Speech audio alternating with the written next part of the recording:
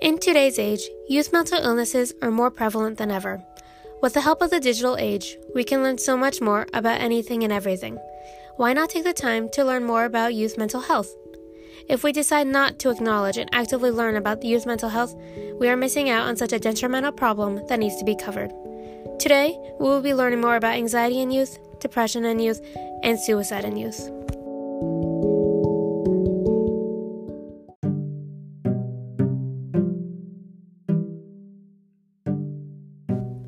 Point 1. Anxiety. About 40 million people in the United States, 18% of the nation's population, suffer with some form of anxiety disorder. Approximately 8% of children and teens are affected by an anxiety disorder in school and home. According to an article from NPR, What It Is Like to Suffer from an Anxiety Disorder, it says that anxiety is a chronic sense of uneasiness about a vague future that sets it apart from fear, which is temporary and concrete. According to the 5th edition of Diagnostic and Statistical Manual of Mental Disorders, anxiety disorders share the features of excessive fear and anxiety. Fear is an emotional response related to a real or perceived threat. Anxiety is an anticipation of a future threat. Anxiety is normal and it is important to feel. When anxiety starts to disable one from living life, it is considered an anxiety disorder. One major symptom of anxiety is that it causes excessive worrying and fearing of the future. It often develops in childhood as a result of constant stress and/or trauma and will continue into adulthood if left untreated. However, anxiety is one of the most common and treatable mental disorders. One person that many of us know is Emma Stone. In her childhood, she suffered from severe anxiety and panic attacks. She would often require her mother's assurance that everything was going to be okay as a result. Emma Stone would soon be diagnosed with agoraphobia, a type of anxiety in which a person avoids or fears places and/or situations where help and escape may be difficult to find. Through therapy and coping skills, she learned to lessen the anxiety's impact. While I will not be speaking on agoraphobia today, I will be focusing on one of the most common anxiety disorders, general anxiety disorder.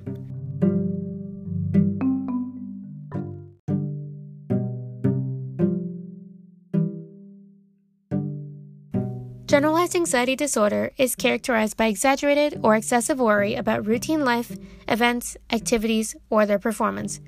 Those diagnosed with general anxiety disorder are almost always anticipating the worst, even when there is no reason to expect it.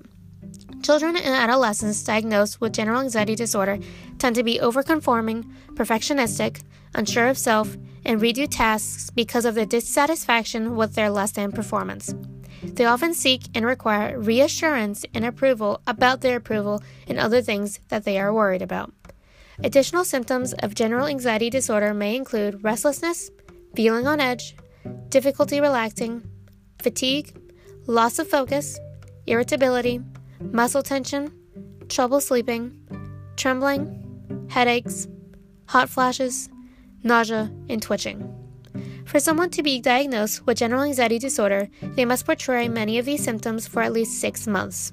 The onset typically occurs in adolescence, rarely occurring in childhood. There may be an overdiagnosis of general anxiety disorder in children.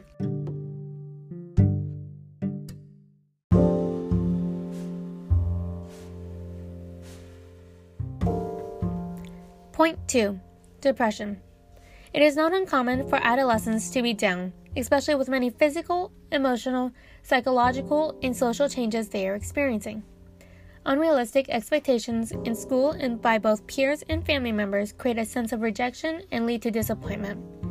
When a teen's mood disrupts daily functioning, it may indicate a serious emotional or mental disorder.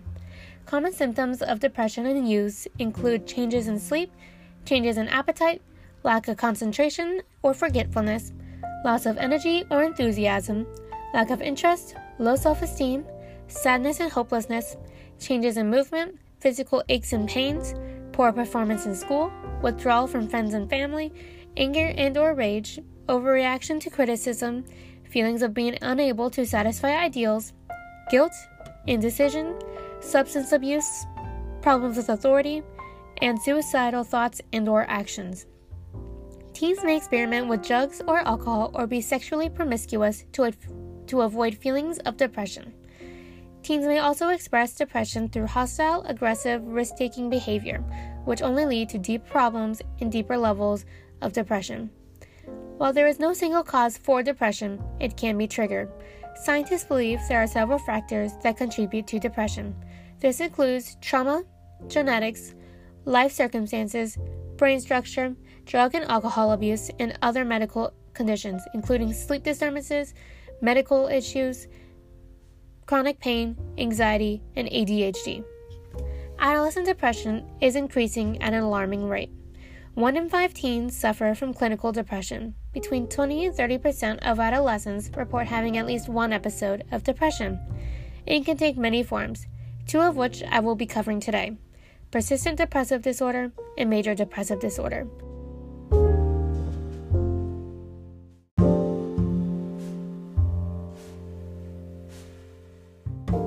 Persistent depressive disorder, also called dysthymia, is a form of chronic depression.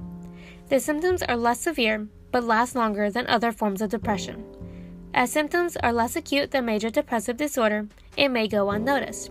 Common symptoms of dysthymia include irritability or a depressed mood, inability to take pleasure and perform well in daily activities, behavioral problems, poor performance at school, low self-esteem, difficulty interacting with other children in social situations, poor appetite or overeating, trouble sleeping, persistent tiredness or lack of energy, hopelessness, trouble concentrating, and difficulty making decisions.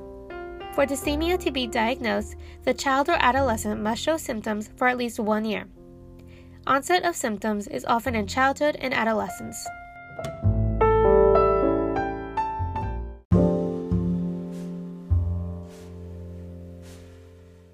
Major depressive disorder is a severe episode of depression that lasts from 7 to 9 months.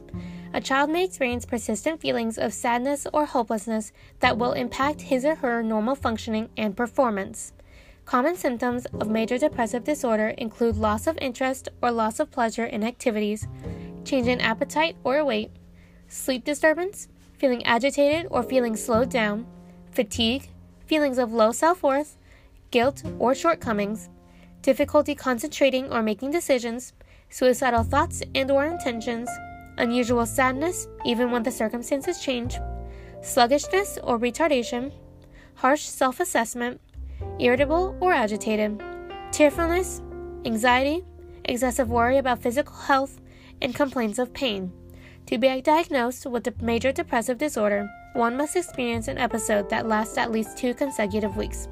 Onset of symptoms in earlier ages are more familial and more likely involve personality disturbances.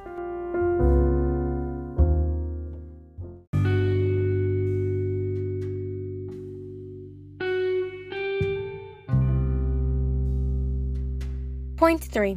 Suicide. Suicide is a major topic that needs to be included in this discussion. Suicide is the second leading cause of death in adolescents and the 6th leading cause of death in children. In a nationwide study of high school students, 17% of kids have contemplated suicide, and another 8% have actually attempted it. Girls attempt suicide 3 times more than boys do, but boys are often more successful. There can be many risks for suicide contemplations and attempts, including a recent or serious loss of a loved one, a mood, trauma, or stress-related disorder, substance abuse disorders, struggles with sexual orientation, a family history of suicide, lack of social support resulting in isolation, bullying, access to lethal means, stigma associated with hope, barriers to accessing services, and cultural or religious beliefs encouraging suicide as a way to resolve personal dilemmas. Some warning signs of suicide include indirect or direct threats of suicide, verbal hints of helplessness or hopelessness, overwhelming sense of guilt, shame, or rejection, putting affairs in order, sudden cheerfulness after a period of depression, aggressive behavior, dramatic change in personality or appearance, irritability, hallucinations or bizarre thoughts, changes in eating and sleeping patterns, changes in school performance, increased use of substances, social withdrawal, and impulsive or reckless behavior. If you think someone is at risk of attempting suicide, do not panic. You can help by listening, minimizing conflict, taking it seriously, knowing those around your child and or friend, getting help from an adult or authority figure, being persistent, expressing empathy, showing you care and love, prioritizing positivity, talking openly, being understanding, finding out if they have a plan, not leaving them alone, and taking emergency measures. An easy way to remember this is to ACT, A-C-T. A. Ask. Be direct. Do not be judgmental and show you care. C. Care. Stay with them and offer to take them to get help. Sympathize and offer support. Do not leave them alone. T. Tell. Talk to an adult. It is okay to break someone's trust in this situation. Do not try to handle it yourself. Do not promise to keep it a secret. Be afraid of being wrong. Ignore it. Say I know how you feel. Tell them to count their blessings. Act shocked and dare the person to do it. Say just snap out of it or pretend to have all the answers.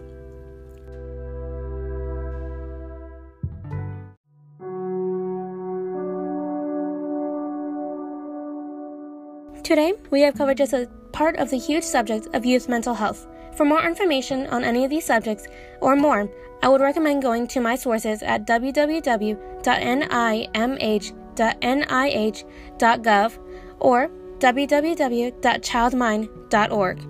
If you'd like to assist me in my project, please consider taking a 3-minute survey by going to www.surveymonkey.com/r/7 capital P, capital J, 5 capital X, 5 capital C.